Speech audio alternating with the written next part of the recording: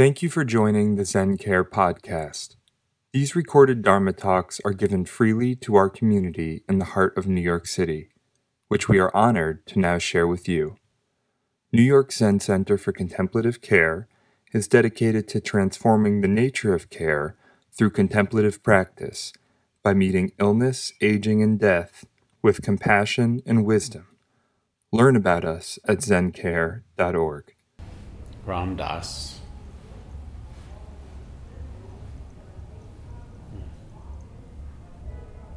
And our neighbors.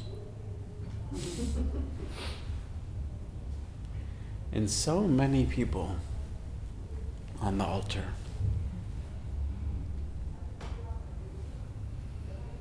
So important to remember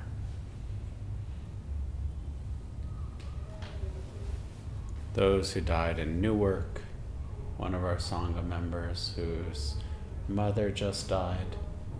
She lives in Houston and asked if we could put her picture here.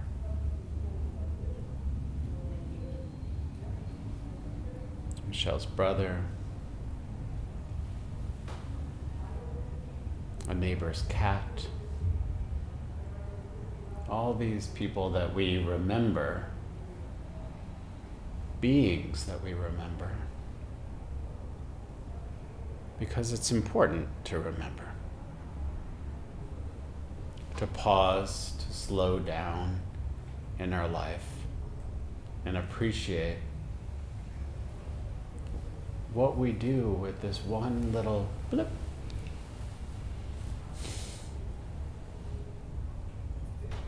As one comedian says, that mostly we're dead for most of the time. And yet we have this amazing opportunity to actually be alive while we're here. And I was talking with someone earlier about, they said, well, it's so hard. You mean I have to pay attention all the time? And I said, well, you have this one little blip. How do you want to do it?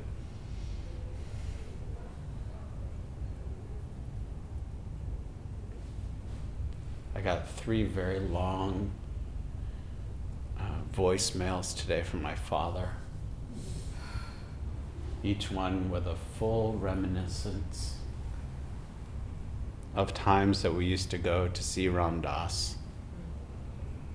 When I was a kid, I used to use Be Here Now as a coloring book. I thought it was a coloring book. It was. And my dad really felt very drawn to this man. So he used to bring me. It was like actually one of the few things that we used to do together. Would go see Ram Dass.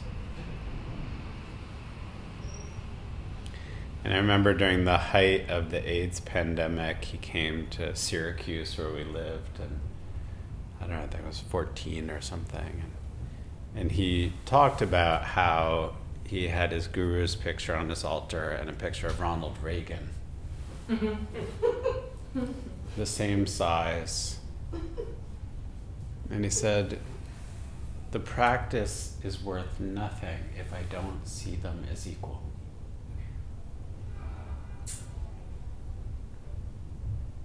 I was so moved by that. Because I grew up in a very kind of activist, socially engaged house where there was a lot of, talk. And it felt like this really different way of experiencing life. What if our work is not about division, but about love? And really looking at where we are stuck.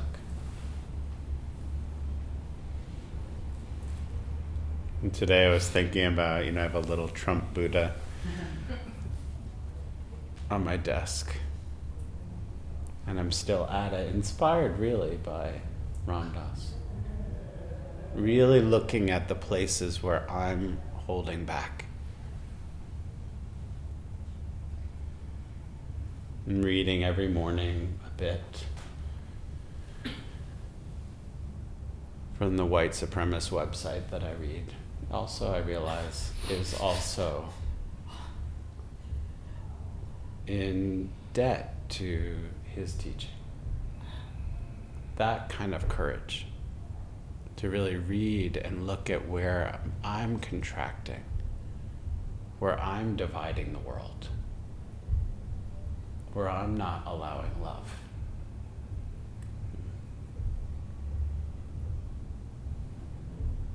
And our teacher, she often talks about really the practice being about unconditional love. Which of course doesn't exclude anybody. Ram Dass says, unconditional love really exists in each of us. It is part of our deep inner being. It is not so much an active emotion as a state of being. It's not, I love you for this reason or that reason. Not, I love you if you love me. It's love for no reason. How many of us practice with them?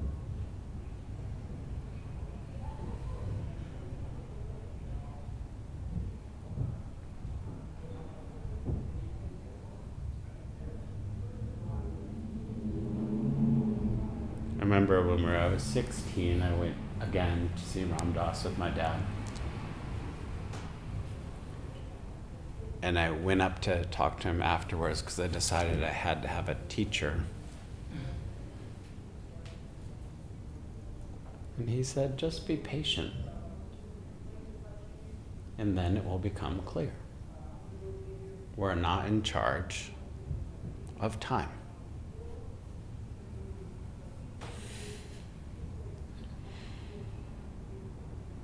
But to me, the amazing thing is their willingness to keep showing up,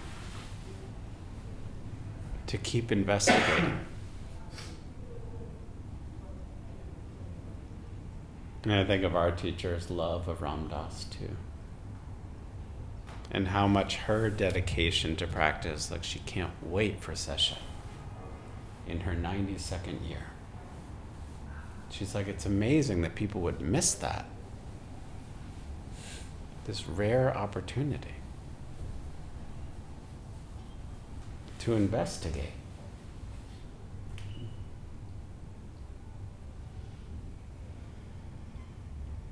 To really use everything.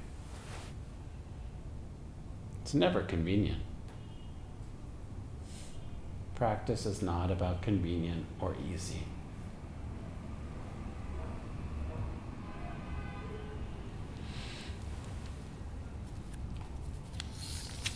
In the 24th case, which is one of my favorite cases of the Blue Cliff record, it's Kuei Shan and Iron Grinder Lu.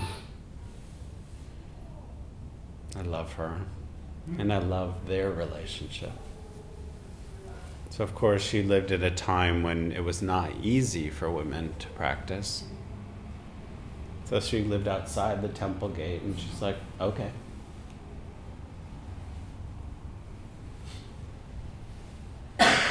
It wouldn't stop her. It wasn't convenient, for sure. And the koan is, Iron Grinder Lu arrived at Kuei Shan. Kuei Shan said, old cow, you've come.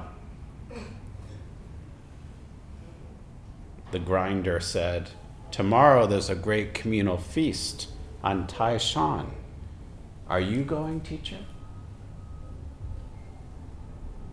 Kuei Shan relaxed his body and lay down, and the grinder immediately left. And that's the end of the koan.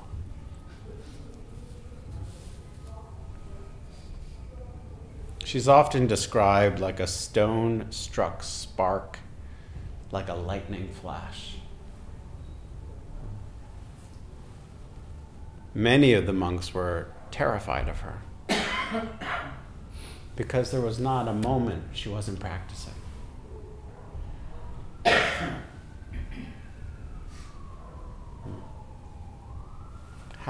So staying in that essential place and not missing a beat.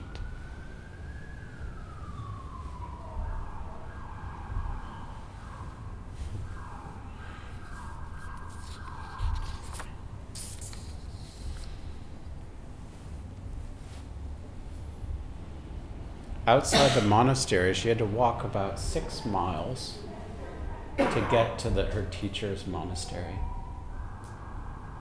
And often she went every day, 6 miles there, 6 miles back on foot.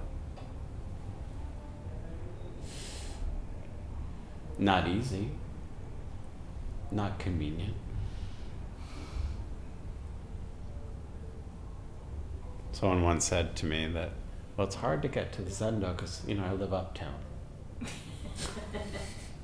And then I think of the iron grinder.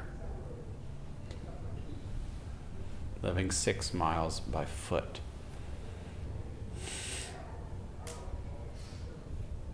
The practice is not easy. And to me, Ram Dass is also his beautiful, loving heart was not from not always practicing. The steadiness of his devotion was amazing.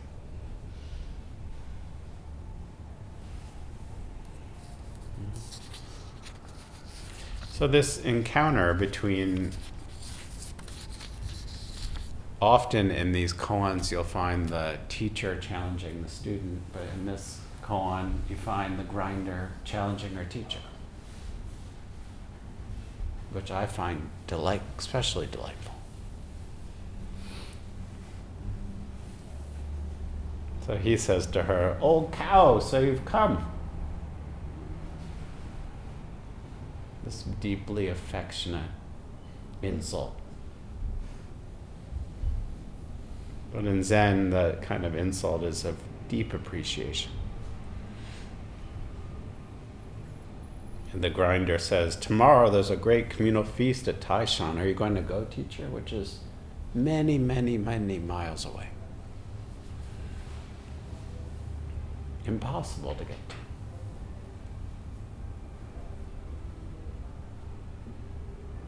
And he just relaxed his body and lay down like at a feast. Is there a tomorrow?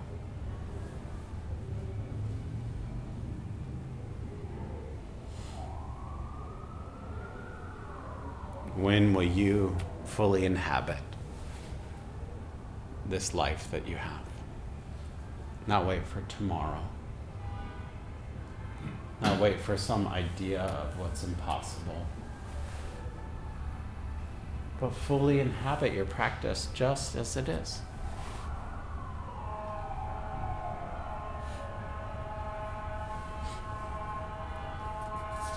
Satisfied, she just left.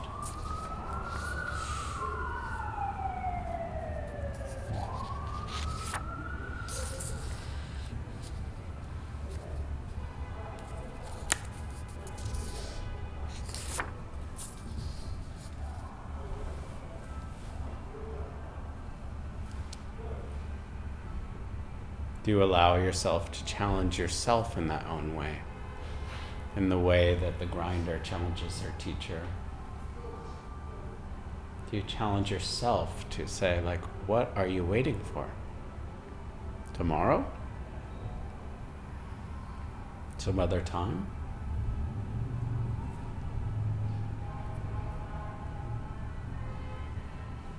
Easy to do that.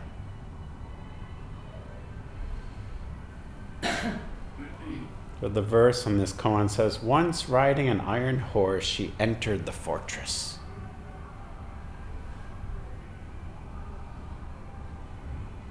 How do you enter the fortress? What you think you can't enter. In her day, what women typically were not even allowed to enter. How do you allow yourself to enter areas of your own being that you feel like you couldn't have? How do you investigate beyond which you limit yourself? Or what others say, oh, you can't do that.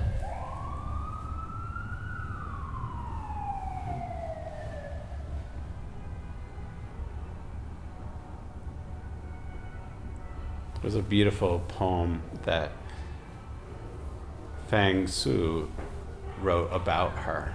He says, standing on the summit of the highest peak, unknown to demons and outsiders,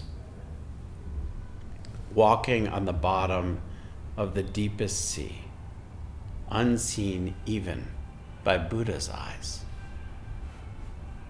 So what is that?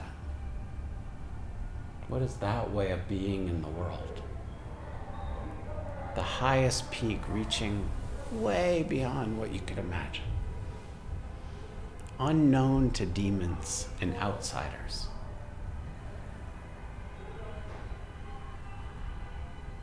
Maybe to the parade outside. Maybe somebody's having a very good time. And walking on the bottom of the deepest sea to reach that range, that verticality of experience, that it's always available.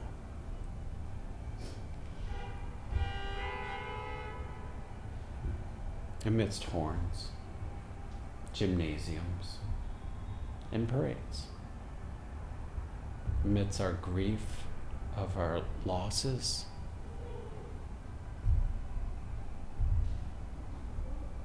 and our joy.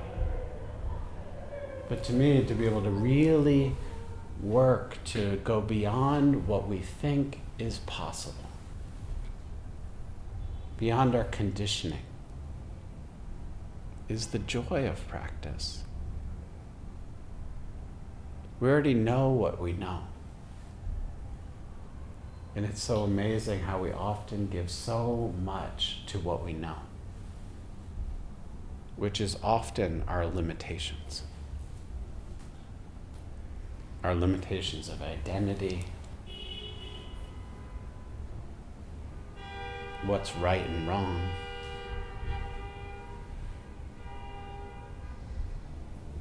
But to me, the beauty of this poem too is like it's unseen even by the Buddha's eyes. So it's not even in the idea of a Buddha seeing anything.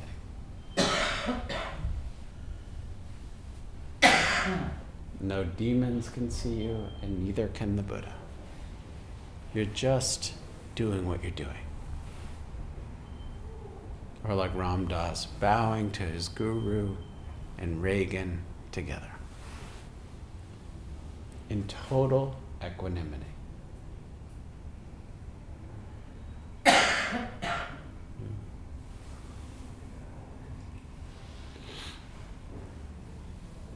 what would that be like?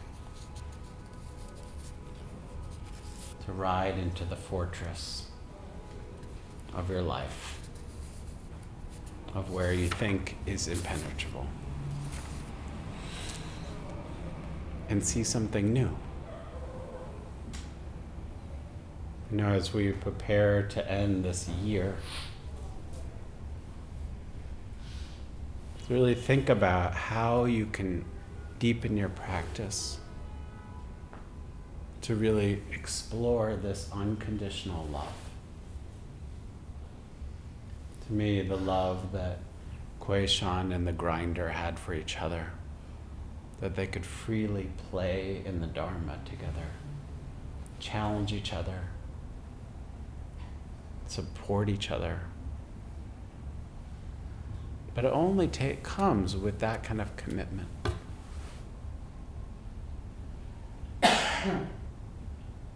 In January, we start our Commit to Sit, our 90 days of deepening our practice together. Really encourage you, if you haven't signed up, to sign up. and to think about how you want to deepen your practice. For 90 days, what will you do? What could you do to allow yourself to experience a little bit more depth and a little bit more height? A little bit more of the unknown. And before that, we prepare for that by this vow ceremony on New Year's Eve. To really think about a quality that is important to you, not a New Year's resolution. You know, some people choose things like transparency or vulnerability or courage, to think about a quality that you want to, and maybe you need to deepen, to widen out, to have a bit more love and joy. So think about the medicine you need and go for it. We have this one blip, this precious blip, as those who have gone before us remind us. What will we do? How will we love? As a way of honoring those who go before us and honoring that we have this amazing opportunity to love more. Thank you.